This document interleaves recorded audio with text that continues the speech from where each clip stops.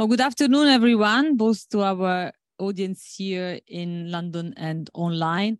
I'm Sara Pantuliano, I'm the Chief Executive at ODI, and have the real pleasure to welcome all of you to our event on putting the Glasgow Climate Pact into action, accounting for vulnerability. I think this discussion comes at a very important time. Pressure is really mounting to reform how multilateral development banks and climate funds operate. We're really trying to make sure that they provide more affordable long-term finance and debt relief to those who need it the most. And it is in this context that we need to rethink how we measure development. I think for too long we've relied on a very crude metric, the GNI per capita metric, which decides where finance should be allocated, where development money should go. But as shocks multiply, the climate crisis deepens, vulnerability as an indicator of the ability to withstand and build back from shocks actually may tell us a lot more about a country's development trajectory. And this is particularly true for small island developing states, or SIDS as they're commonly known. The location of the SIDS, I think it makes them uniquely vulnerable to climate-related shocks. Natural hazards like hurricanes or typhoons can wipe out 200% of an island's GDP overnight. And because of their small size, SIDS have actually limited adaptation options. It's very difficult, to recover for shocks of that size. And so several islands are facing existential threats from sea level rise. And more SIDS face unsustainable levels of debt because the cost of disaster recovery is mounting every day. And despite these vulnerabilities to climate impacts, our recent report at ODI on a fair share of resilience finance has showed very clearly that small island developing states receive less climate resilience funding than any other developing country groups. I'll just give you a few stats. They receive 7 times less finance than least developed countries, 11 times less finance than lower middle income countries, and 5 times less finance than upper middle income countries. I think the figures speak for themselves. In recent years at ODI, we have focused increasingly on challenging these assumptions around development and really helping build resilience in small island developing states through our Resilient and Sustainable Island Initiative, also known as RESI.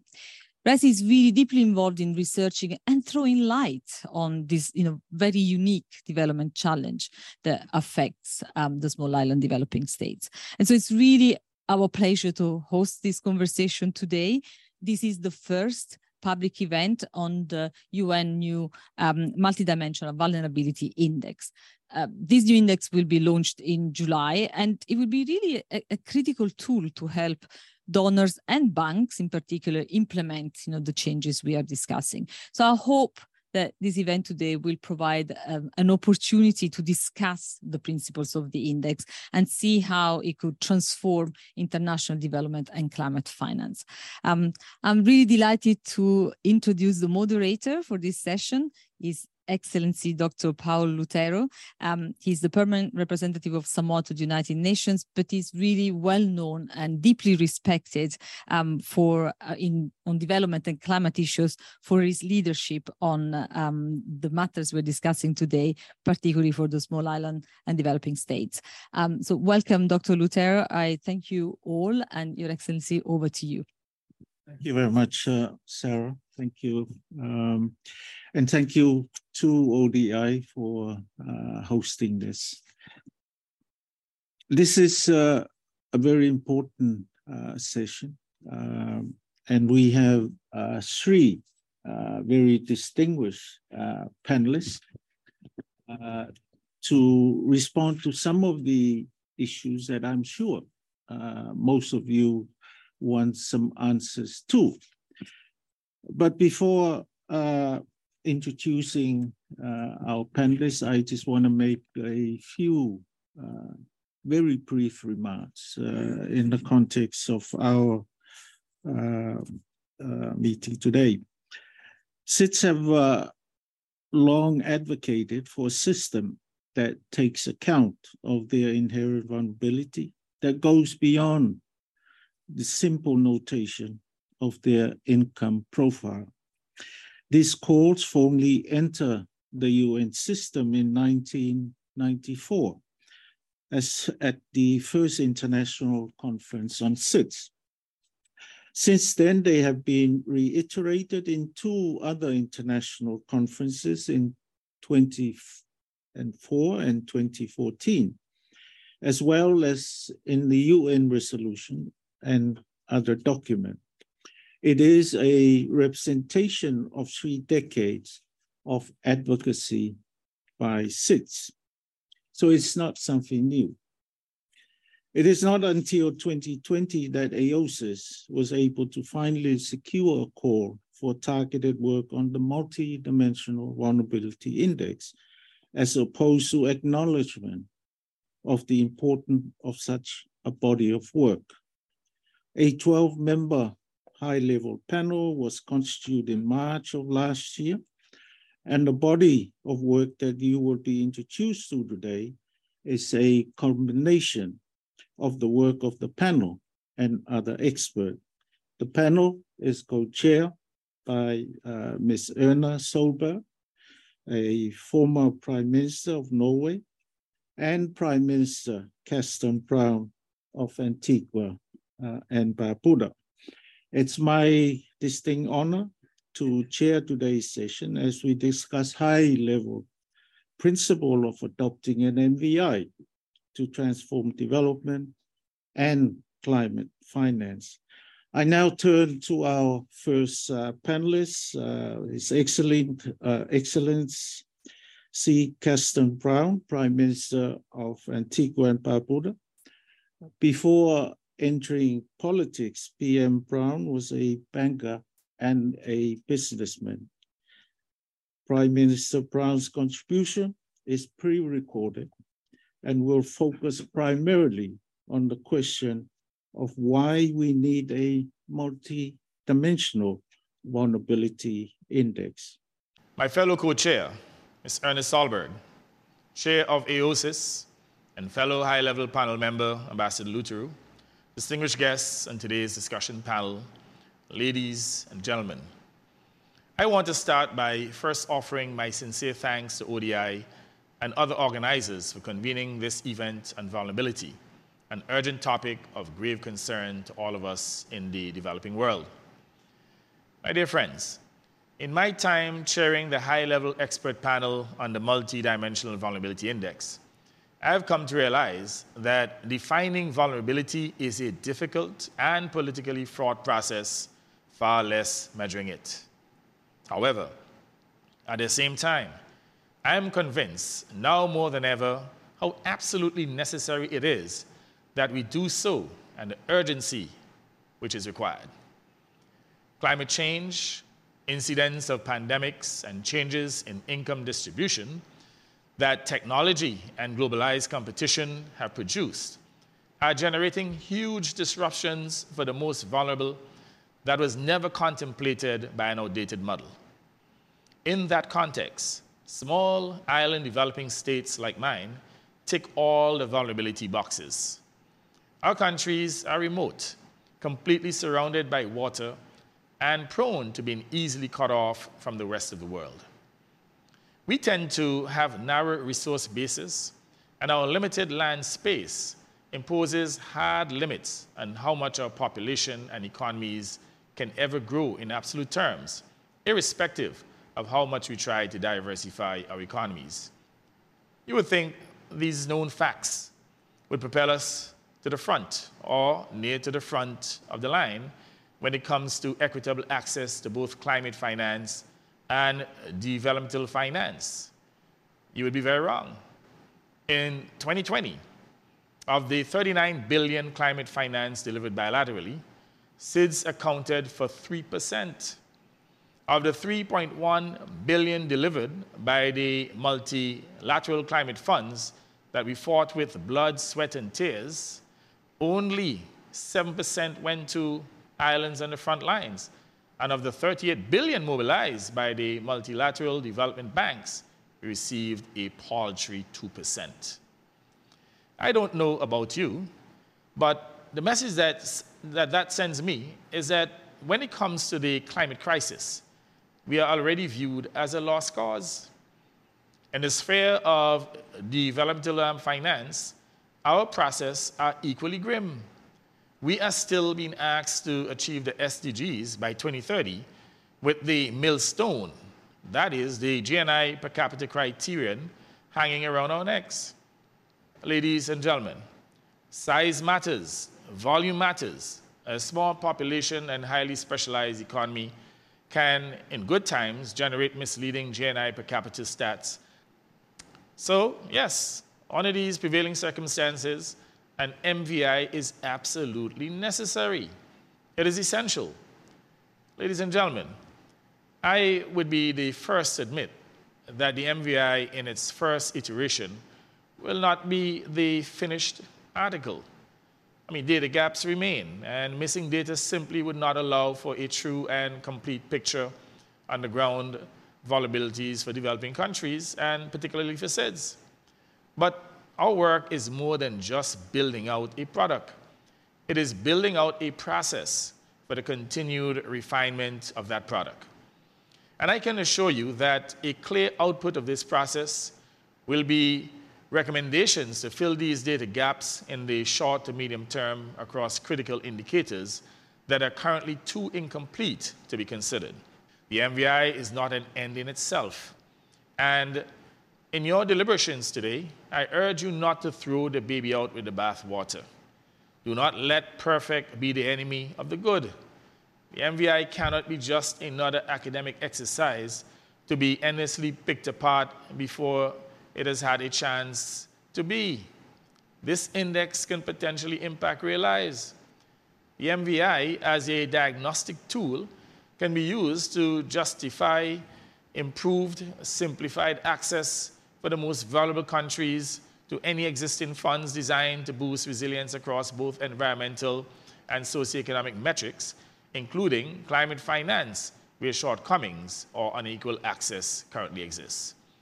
It can help us to gain the access to the concessional financing that we need to improve our long-term national planning, service debts, by providing debt sustainability and spur the development of insurance and compensation schemes that may be our last hope when the waters rise. I urge you all gathered here today to stand on the right side of history and be an ally to this noble cause. I thank you.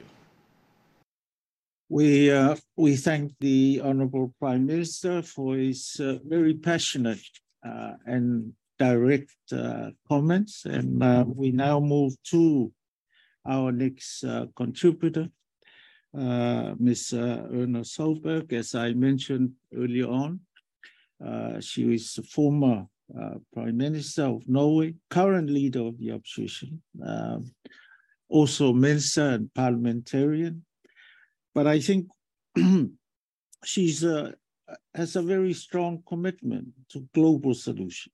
And, you know, we would like to hear from you, Ms. Solberg, in terms of how, if you can share with us on the work on the panel and what needs to happen next.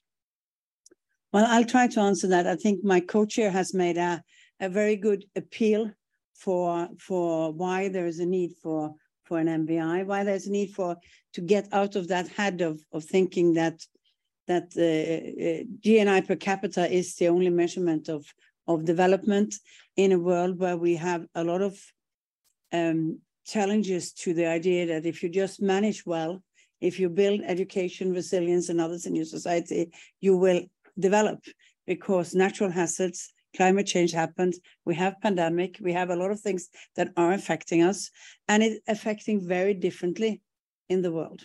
We are in a different climate belt. We are in different areas where the aspects, and of course there are different resilience. There are countries that are vulnerable but very rich, so they can handle their vulnerability. There are countries that are not so vulnerable and poor and need development at the same time. So it's not to exclude that, because you need to do both, but it is important to do. And the MVI is trying to look at these structural aspects that leads to that, because you can have bad policies that leads to little development, but you can have also structural problems for your country. For example, how often are you hit by a hurricane, or how often are there a natural disaster? Is your income very dependent on a specific good that will be affected by an economic crisis around the world? Everybody knows that now, that the pandemic was a large challenge to a lot of countries on the medical side, but to a lot of developing countries, it was an economic hit that was very difficult. And the Ukrainian crisis now leads to effects on higher gas prices and higher food prices than what we have seen in a long time, which makes countries more vulnerable in different ways. And our job has been to try to find what are those structural vulnerabilities. When something like this hits, which countries will be hit the most, and who is too often hit by this, so that we need to build both their resilience, but also make sure that even if they have higher income, you can put in, you will need extra supplement, because they, for example, are so small that even if the GNI per capita is high, if you're too few, I mean, it's devastating and it's difficult to move forward. But our work is in a way, and there's going to be a discussion on I wouldn't call it technicalities, because this is very important part, but that's the whole idea, is that we have to look for which type of both which vulnerabilities are structural, but also which resilient points are structural, to make sure that we have a case for not policy decided lackages in a country that would need extra financing. I think, if I look at it from a donor country side, Norway has had 1% of its GNI in development aid for the last 10 years. We've been on the highest ranking of that, and I think to us it's important that what our money is going to is in fact development, but also to compensate, of course, for some of the climate changes, but to make sure that we are not supporting bad policies in countries. So we're looking for the structural parts. What's systematic? What is it and the whole MVI is built on that, and it's built on a mandate given by the UN. And I sometimes say all UN processes are compromises. The MVI, even though it's called an MVI for SIDS, has not a mandate that says it's only for SIDS. It said it's universal, which means that you can rank or put the same to all countries in the world, that you have to look at the vulnerabilities, that is not only SIDS, but also landlocked countries, for example, vulnerabilities. You have to take that as long as the mandate is universal. And I think it's a strength, to be honest, that it's universal, because I think it's easier for others to accept. My problem has also been seen in this, and we are trying to build on the basis of that. And then we are looking at which resilience parts is structural. And there is, of course, as Prime Minister Brown said, we have not built a perfect model, because we see that there are lackages in what type of data we have. We have lackages in the situation that we're in which indices we can use, because there's not enough data on countries around. And there are some issues that it's not so easy to put in, because there's not transparency. For example, I know that debt is a big issue. We've discussed this earlier today. That is a big issue, but there's not transparency around countries' debts around the world. There's a lot of donors who are not showing their cards, and we need to have another type of system for that, even to start to evaluate how this affects.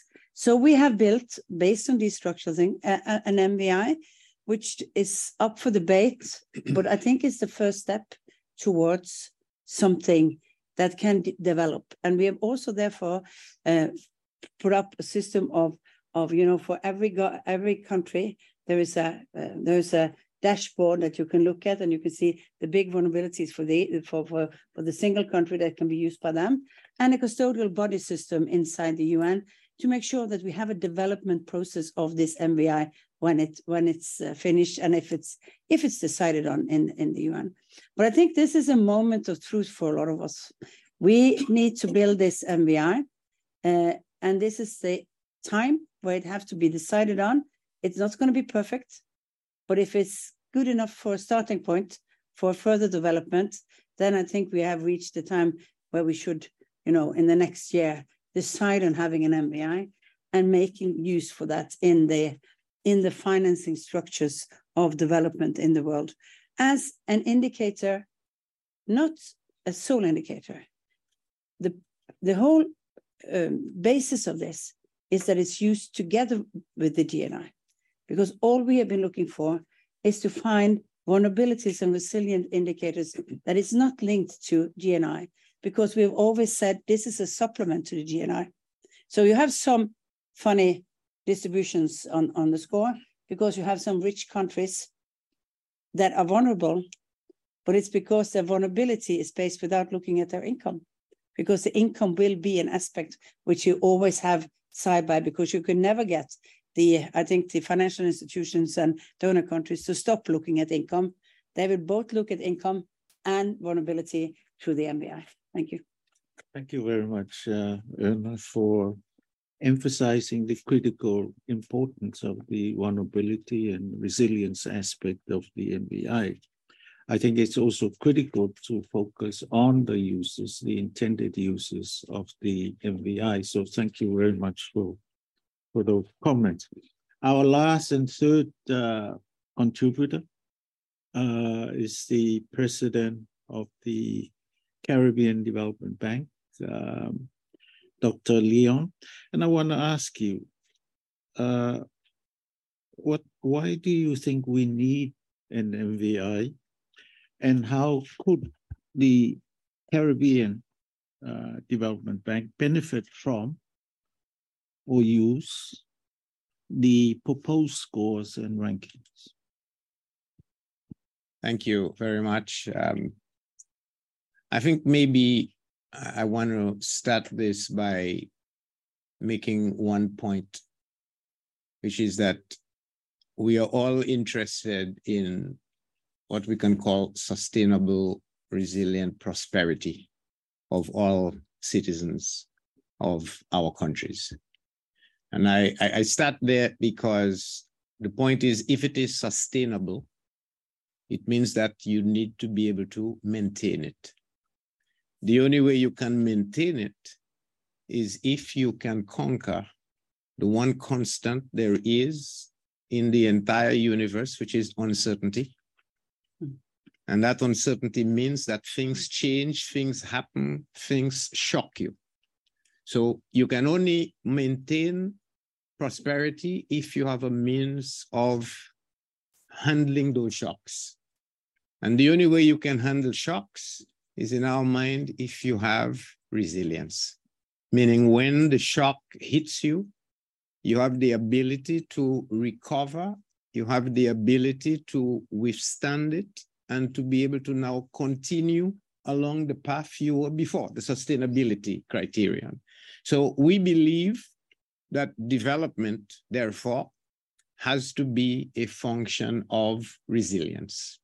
And so you have to turn the entirety of the paradigm of development that we are talking about on its head. Now, why do I say turn it on its head?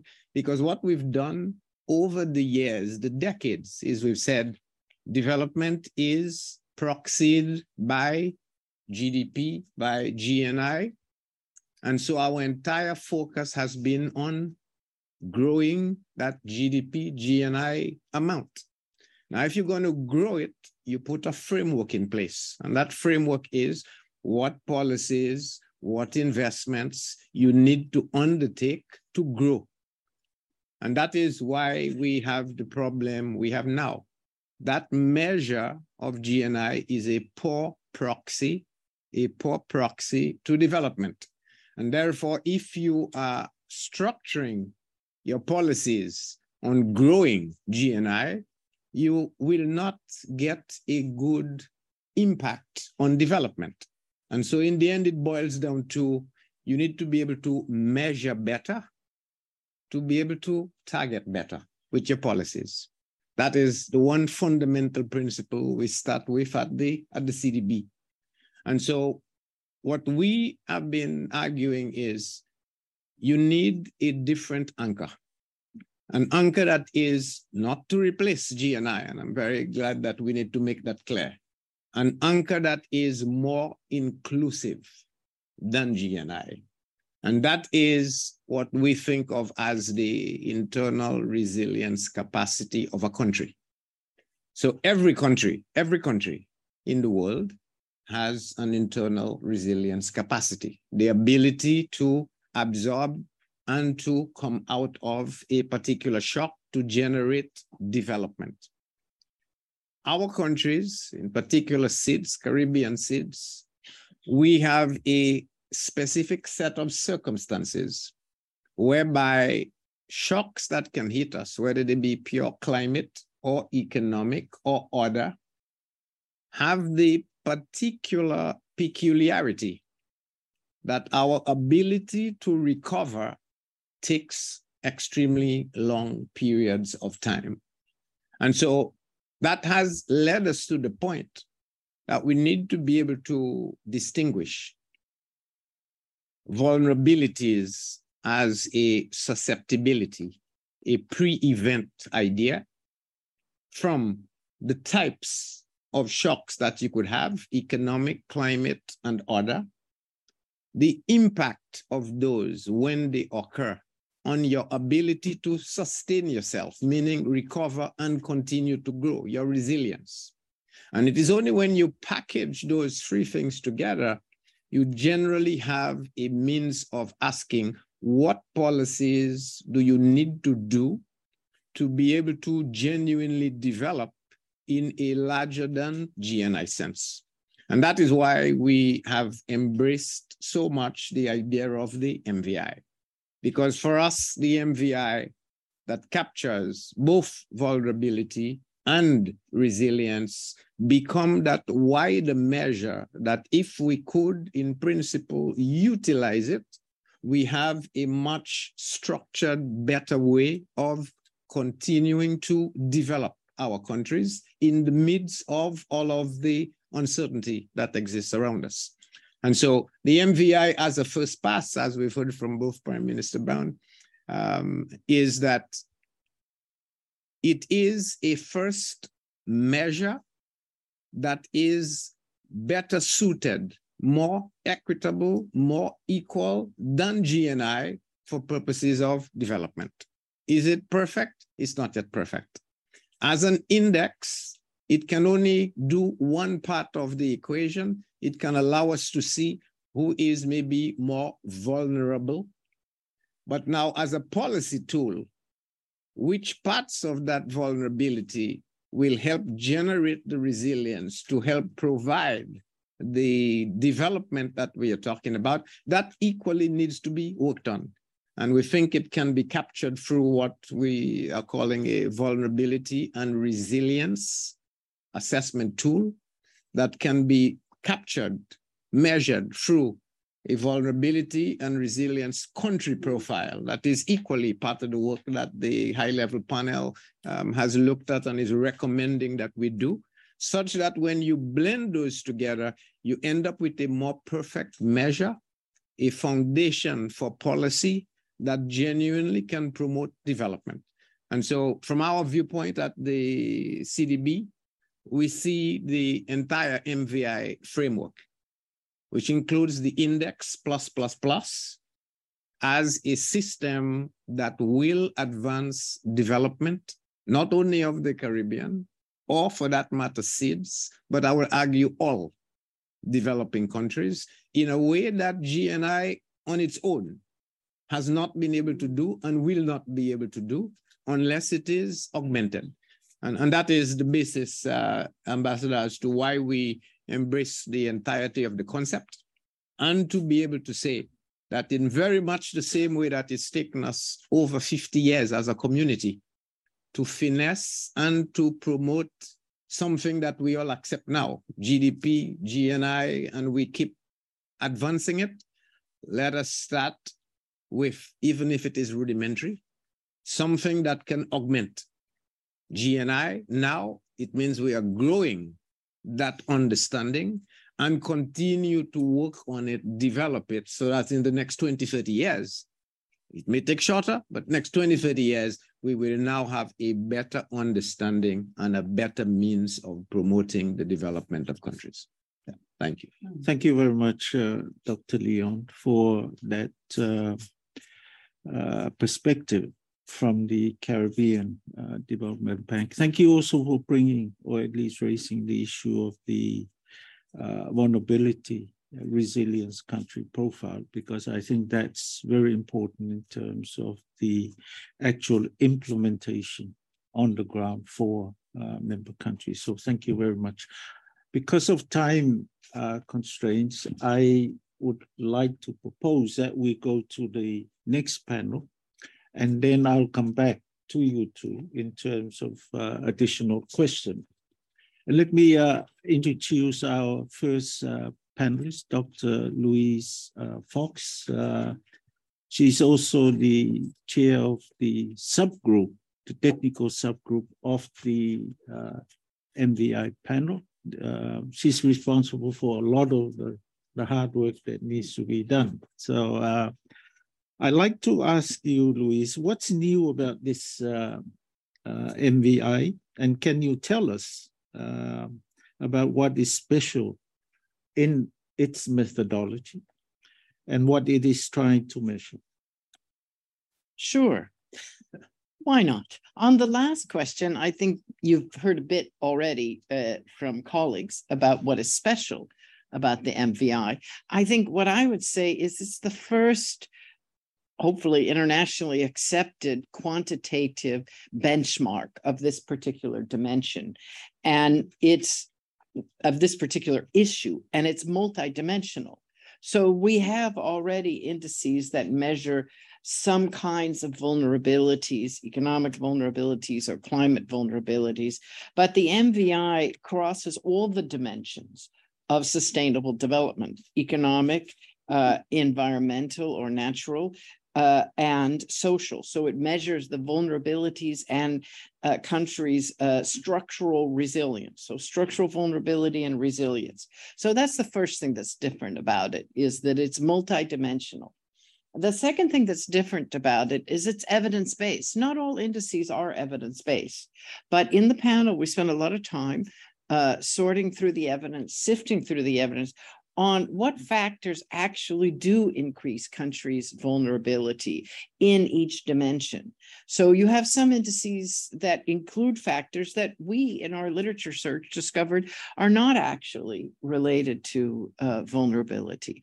Now, this index is at the national level. So it's really about country level vulnerability. There are indices also of household vulnerability, and they contain a different set of variables or indicators, because again, they're measuring a different thing. So that's new. It's evidence-based, it's universal, and it's multi-dimensional. What was my second? You gave me three questions. I only answered one. I've now forgotten the second one. Sorry, I'm from San Francisco. I might be still suffering from brain freeze. The methodology, what's special about the methodology? Again, that it's evidence-based, but also that, vulnerabilities are not often common. Like, one country is usually not vulnerable in all the different ways in which you can be vulnerable, right? And so we have what are called uncorrelated indicators. So we developed methods to aggregate them. Some of these methods are standard and have been used in other indices, some aren't, to try to aggregate them so that a country gets a final score on vulnerability and on resilience. So we got two pillars: vulnerability, as Gina Coolidge said, ex post, and ex ante, and resilience, how you're able to adapt and grow and recover, and that's ex post. So we measure those in the three dimensions, and then we combine them, using a technique which allows countries to have different resilience, vulnerability and resilience profiles, and yet in combining them, we don't lose these special characteristics. So we don't end up with kind of a mush of everybody being vulnerable a little bit. So everybody being on average, right? So that's another thing. So we have a methodology that does that. And I have to say the details of the methodology of some of the justification evidence and all of the data are available on the UN panel website. Another point is that people have talked about data. Yeah, we're using only publicly available data that has been vetted by a UN agency, the UN itself or an IFI or whatever. So we're using very reliable and stable data. And so we think that also makes this index special. And what was my third question? I think you answered. Good. If I've done it all, I'm going to stop. Thanks. Thank you very much, Louise. No, I'm aware of your response earlier on, but I think some of our participants, the audience, have not heard you. So I have to sort of ask the question. No, that's true. That's true. You've been listening to me now for over a year. I'm not actually clear how much familiarity the audience has, but again, I have to say all the documentation is on the website. And there's a space for comments also. So we will hope that all of you that are interested in it will read that documentation and send us your comments. Thank you. Our next panelist is Emily. Emily, you've done some research recently on international finance flow to SIDS for resilience. What did you find, and why do you think an MVI will be useful for SIDS? Thank you. Yeah, so our report, A Fair Share of Resilience Finance for SIDS, Closing the Gap Between Vulnerability and Allocation, is based on an analysis of international finance allocations to SIDS. So we look at all bi- and multilateral finance flows, concessional, non-concessional, public and private philanthropic finance to the 38 SIDS countries for three things. So we have a particular focus on adaptation finance, finance for renewable energy, which is particularly important for SIDS because of their dependence on energy imports. It's important for their resilience. And thirdly, on finance for disaster risk reduction, noting that SIDS are highly exposed to other hazards, not just those that are being aggravated by climate change. And the report does find that SIDS are receiving considerably less finance for their resilience than other groups of developing countries. Sarah mentioned at the beginning some of those figures. That's for absolute levels of resilience finance, but even as a percentage of GDP, resilience finance for SIDS is low. LDCs, excluding SIDS, receive 5 times more, which is notable. And then if we look at the types of finance, more than a third of this resilience finance going to SIDS is in the form of loans and other debt instruments, of which a third of that is not concessional. So we can already begin to see a kind of picture in some of the structural inequalities in the way that finance is being allocated, international development and climate finance is being allocated. The problem, of course, is that without significant levels of resilience finance to implement programs of work to build the adaptation and resilience, SIDS will continue to be devastated by extreme weather and also perhaps the less dramatic but more insidious effects of sea level rise, salinization, coastal erosion, and so on. And SIDS are, in fact, receiving higher levels of resilience finance per capita, as you may expect, but this is not really a fair comparison. And of course, the reason for that is because of the very small denominator. You divide a number of a level of finance by a very small number, and you're going to get a large sum. And it's in the explanation of why that's not fair that we need to really pay attention. And you've heard already from other panelists some of the reasons why SIDS are disadvantaged, precisely because they are small, they can experience very crippling impacts and losing very high levels of GDP. from impacts of external shocks. That doesn't happen to other countries. And because of the high cost of development as well, particularly in the more remote islands and the lack of economies of scale. I mean, reportedly, it costs 4 times more to implement a development project in a small island developing state than it does anywhere else. So these are all reasons why SIDS will need higher levels of per capita, a higher per capita share of available resilience finance.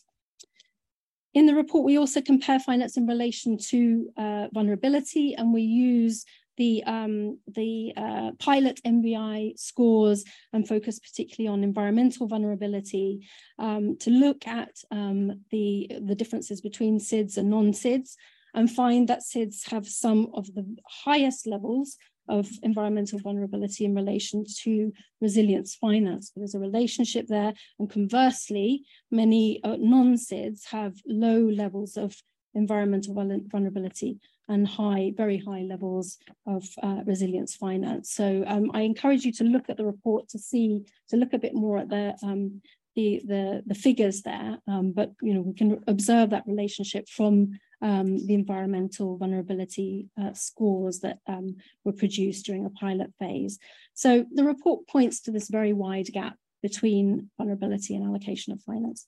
I want to just cover 4 recommendations that cut across the development and climate finance reform agendas. So firstly, the donors should aim to mainstream the use of a vulnerability index as a standard complementary measure to GNI per capita. That's already been discussed in the allocation criteria. A few MDBs have already done so, but this needs to be replicated across all public development banks. And allocations need to increase to SIDS consistently, not just in a crisis. The second is around using MVI indicators in the graduation process. The OECD DAC members need to really seriously consider this additional criteria for graduation so that countries don't graduate while they are still at risk from being set back by a shock, and at the very least, there should be put in place additional support over a determined period to boost the resilience of graduating countries. The third recommendation is around climate finance reform, which I'm happy to speak more about. The new collective quantified goal on climate finance is up for renewal in 2025. And our research suggests that sub-goals are really needed, especially for SIDS and other vulnerable countries, because of the faster pace at which they're experiencing the climate emergency and their lower capability. So this would help spur reforms, I think, in the international climate funds to improve access. If you have a target of how much finance needs to be allocated to particular groups of countries, that could possibly begin to spur some reform within those institutions. And finally, this long-term goal could also specify a balance of instruments so that there is a kind of sub-goal on the percentage of finance that needs to be in grant form or very low interest long-term loans for resilience investments. So I'll leave it there. Thank you. Thank you very much, Emily. Thanks for sharing the findings, of course, the recommendations that you made. I think some of these are perhaps not completely new in terms of the importance that you place on them. But I think what is important is that we need the evidence. And I think the research finding provides those evidence in terms of the MEI. So thank you very much. I note that we've got 10 minutes left, and what I suggest is that we take 2 questions from here, those who are present, and then perhaps those who are participating, attending virtually. So perhaps we can take, are there any questions from the floor? Yes, sir. You. Thank you very much. It's very interesting. You'll get the microphone. Yeah, get the mic. Online. Yeah, this was very interesting 45 minutes. I have a comment and I have 2 questions actually, and I'll spare the comment. The first is, so you have this technical comment, which is a question. So you have an index. Now, over time, you would expect, if all things went well and your index actually did result in progress, you would expect the indices of individual countries to converge. So where would that convergence be? So in your index, what is the baseline and what is your optimal convergence level? Or am I completely off track since I haven't seen it? The second technical question I had was a suggestion. So vulnerability happens in poorer geographies as well. And I wouldn't actually fully, I don't think you meant to say it, but it came across like that. GNI levels per capita and vulnerability also endogenous. So poor countries are vulnerable because they're poor, and the SIDS are not necessarily, but poor countries are. So it would be useful to take this index to poor countries at the subnational level. I was wondering if you've already done that and test it out there. That has a political advantage that it brings you into political alliance with larger poor countries. I'm thinking of Bangladesh. And I was wondering if there's any plan to do that. And the final question is, when will you review this? Thanks. Thank you. Thank you very much. I'll have one more question, and then we'll give our panelists another minute, 30 seconds to respond. I'm very sorry. Please, yes, please, madam. Hello, I'm Valentina from Argentina. I work in climate change with local governments. Actually, my question is, I know that this index is at the national level, but right now, for example, we are reporting to the United Nations through CDP platform. So in order to demonstrate that we are aligned with the 1.5 Celsius degrees, we use the IDH index, the one of United Nations, Okay, so is this national index going to imply that at the subnational level, we need to start constructing another index, like for instance, the IDH, because this is not a requirement for us. We do it voluntarily, like we do it just in order to comply.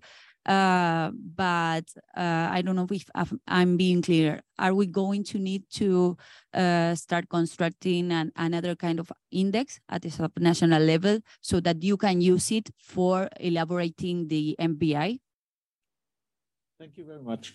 So those two questions, we'll start from this side and we'll go across. Just quickly, so this MVI is a national level index, and it's compiled from internationally available data. Countries don't have to do anything except continue to report the data as they usually do. Now, did we consider it as a subnational index? No. Why? We've had enough trouble putting together an index at the national level and there were many variables that we wanted to use that we couldn't use because there was too much missing data. And so, no, this is not intended to be, if a country wants to calculate this itself and has the data to calculate it itself on for regions, a big country, it could choose to do so, but that's not really our purpose. Now, do we expect the indices of countries to converge? No, we do not. Why? Because this index is by design to measure structural vulnerability. So this is not something that actually changes over time. Things that change over time are driven mostly by policies and programs and investments. And these do not change over time. And so, no, we do not expect the vulnerability of the US and the vulnerability of Jamaica to converge. Jamaica is an island country in the Caribbean, subject to hurricanes, and the U.S. is a big country with a big population, a very diverse economy, and it can spread its risks throughout the big country and the big economy. So no, we do not actually expect convergence. And review, we're in the review process. So please go online and have a look at our materials and give us comments and give us your review. Thank you, Louise. Emily? I think Louise has explained it really well, but just to add, I mean, there are elements, the structural elements, such as, I don't know, coastal elevation or something. You wouldn't expect that to change ever, really, or, potentially very, very slowly. And I think that's the point of it. It's also makes it quite, political and contested, like an index that you can't necessarily sort of act to shift the scores or not very quickly. And I think that's the area which some of the development partners have reservations. But yeah, certainly the point of it is not that the scores are going to change very quickly. Thank you. It's mentioned that the review process is ongoing now. This is nearly a part of the review process that we have a public meeting, but we also have this custodial body that we've proposed two different, maybe it's not so different, but two different ways. We need a secretariat in either in some of the UN bodies with the responsibility for following this, or a custodial, a secretariat with an expert level on the top, just coexisting with some UN body, so that because we believe we are in the start of this process, so it can be elaborated and worked more on in the future. So we're trying to also build in that type of mechanisms for the future, because we don't think we will make a perfect suggestion. No. If I can just add to that, whatever index you do is going to be a snapshot in time. Mm-hmm. And so because it's a snapshot in time, you would need to measure it at different points to see whether it has or has not changed. So from that perspective, what we want to be able to do, and the panel is looking to recommend that, is that if you end up with a vulnerability and resilience profile, then you have the means of observing that profile over time, and changes in that profile, if you compare them, would now be indicative of whether or not you are, quote unquote, developing, because that in essence is what you're looking to do. You will develop if your resilience, if your reduction in vulnerability now makes it easier for you to develop going forward. And that links equally to the issue of poverty. Poverty is, as it were, a measure of income. We don't yet, although we should, talk about poverty as poor development. And then you would now need to say, how do I want to reduce that gap? Which means you need to have some form of threshold, as you were suggesting, and how far you are from that threshold. And therefore, you would need a suite of policies equally to say, now, what do I need to do to shift me from where I am to the threshold of interest? But there are two very different elements. One is a stock snapshot. The other is now the active policies Louise was talking about that can now generate the development that you're interested in. And that's a different measure of another snapshot at some point in time. Thank you very much. I don't think we have any questions online. Can you read it out, please? The question is from Raki Islam. It's on the microphone. In the microphone. Take the microphone, please. Okay, thank you. So the question is from Raki Islam online. How do we ensure that ODA eligibility of SIDS does not crowd out funding for traditional recipients of ODA? Thank you. Panel member, anyone? Well, one thing is that we have to lobby for people to increase their donor participation. There's a whole discussion that comes up to the meeting in Paris in the late June on financing, which is the Bridgetown initiative made in Barbados, which is of course discussing how can we use the funding we already have in a better way and make sure of that. But I also think that we have to address the fact that this is also an issue about fairness. If you are vulnerable because you're a poor country, or you're vulnerable because climate change changes your country, is there a reason why those who are vulnerable because they are poor should only be eligible for international funding? Or should also those who are vulnerable because of climate changes also be eligible for it? I mean, it's also a fairness issue about, if where the problem comes from. So I think we have to be honest that we also have to look sometimes at the vision of the money we have. And if that is the fairness issue, I think we should we are putting up more funding for Green Fund, for a lot of other climate change. And if the countries who are most vulnerable for climate change is not getting money, then of course it is a bit, I mean, it should be disputed in a way that they have that some of that money will be divided, or we would just make totally new arrangement for them. And coming from a donor country, I have to be honest, most countries have a sum that they have decided on, like 1% or 0.7%. The nice countries have done that. The other ones have not done so much. And inside those 0.7 or 1%, there will be a division to what we think policy is the right thing to do. And I think that's where you just make sure that all countries who are vulnerable in some stage are part of this possibility.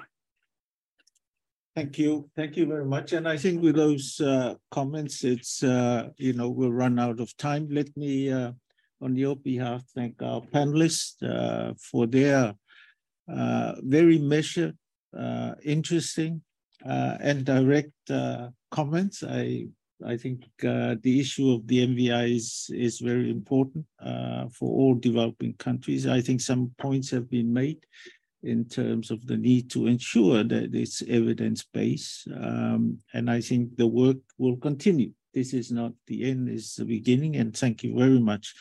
I will now invite Rebecca Fabrizi, the UK envoy, SIDS envoy, to perhaps for some closing remarks. Sure. Thank you very much, Ambassador Lutero, and thank you again to ODI for organising today's really interesting discussion, and to the panel for all of their amazing work on this MVI. I think this message has been very clear today that what we're looking at is how we can address vulnerability. This for us is very important, as it's part of the Glasgow Climate Pact that we want vulnerability to be a consideration in allocation of finance. And we want to ensure that we're working on supporting resilience and increasing resilience in the SIDS. We know that the small island developing states are have a particular combination of economic and climate vulnerability, with narrow economies and being on the front line of climate change, many of them. And also, of course, some of the SIDS are also poorer developing countries. Some of the LDCs are also SIDS as well. So it's, they're not distinct groups. They overlap. I think around 20% of developing countries are SIDS, 25% even, maybe 20% of the LDC, something like that. There are some quite compelling statistics about vulnerability. UNCTAD found that the SIDS are about 35% more vulnerable on average than their peers at that level of development. And we've seen some worrying trends. So the pandemic has on average affected SIDS worse than other groups, and they've taken a longer time to recover from that, which is partly because of things like tourism dependence with narrow economies, and so on. So that, I mean, there's a lot of evidence that this is a really important issue. There's been a response to the situation of SIDS. So the World Bank has responded with their small island economies exception, and the UN, of course, has looks at SIDS as a group with special development needs. But there's consensus around the fact that there is some vulnerability, but it's difficult. There's a big debate about how you measure that, which is what we've been talking about today. And of course, it is very complicated, but it's very important. So the MVI could be a good solution to this. There's been a really interesting comments and discussion, and I know that the panel has got plenty of food for thought. And of course, it's really important that the MVI that we come up with, we would really like it to be something that can be adopted and used widely, and be a kind of tool that we wonder how we ever managed without it at some point. So, we're looking for a very robust and credible outcome to this whole process. And we would really like to see that by the UN SIDS Summit, which is next year in Antigua, in June, I think, next year. So we're really looking forward to that as being a really important moment where we can celebrate some progress with regard to recognising some of SIDS special issues. So I think, it's important that the panel takes the time and looks at the feedback and make sure that we come up with a product that is really, really good. We've set out a vision for SIDS in the UK's international development strategy, focused on ensuring climate and economic resilience. And we really want to make sure that we make some really concrete progress towards that. So we've done some work, as well as supporting meetings like this one today. We've established a task force, launched a task force in the Development Assistance Committee of OECD to look at developing a partnership ahead of the summit. We also have a Global Friends of SIDS group, bringing together a coalition of SIDS and development partners as well to work together to look at how we can secure international reform. And so we're really looking forward to working together with our SIDS friends, donor partners as well, to make sure that we make some real progress before the summit next year. Thank you very much. Thank you very much. Emily, do you wish to make any final comment? Thank you. Thank you all very much for coming, everyone online. Hopefully this is the beginning of a longer discussion. Thank you very much, everyone, for your participation. Thank you.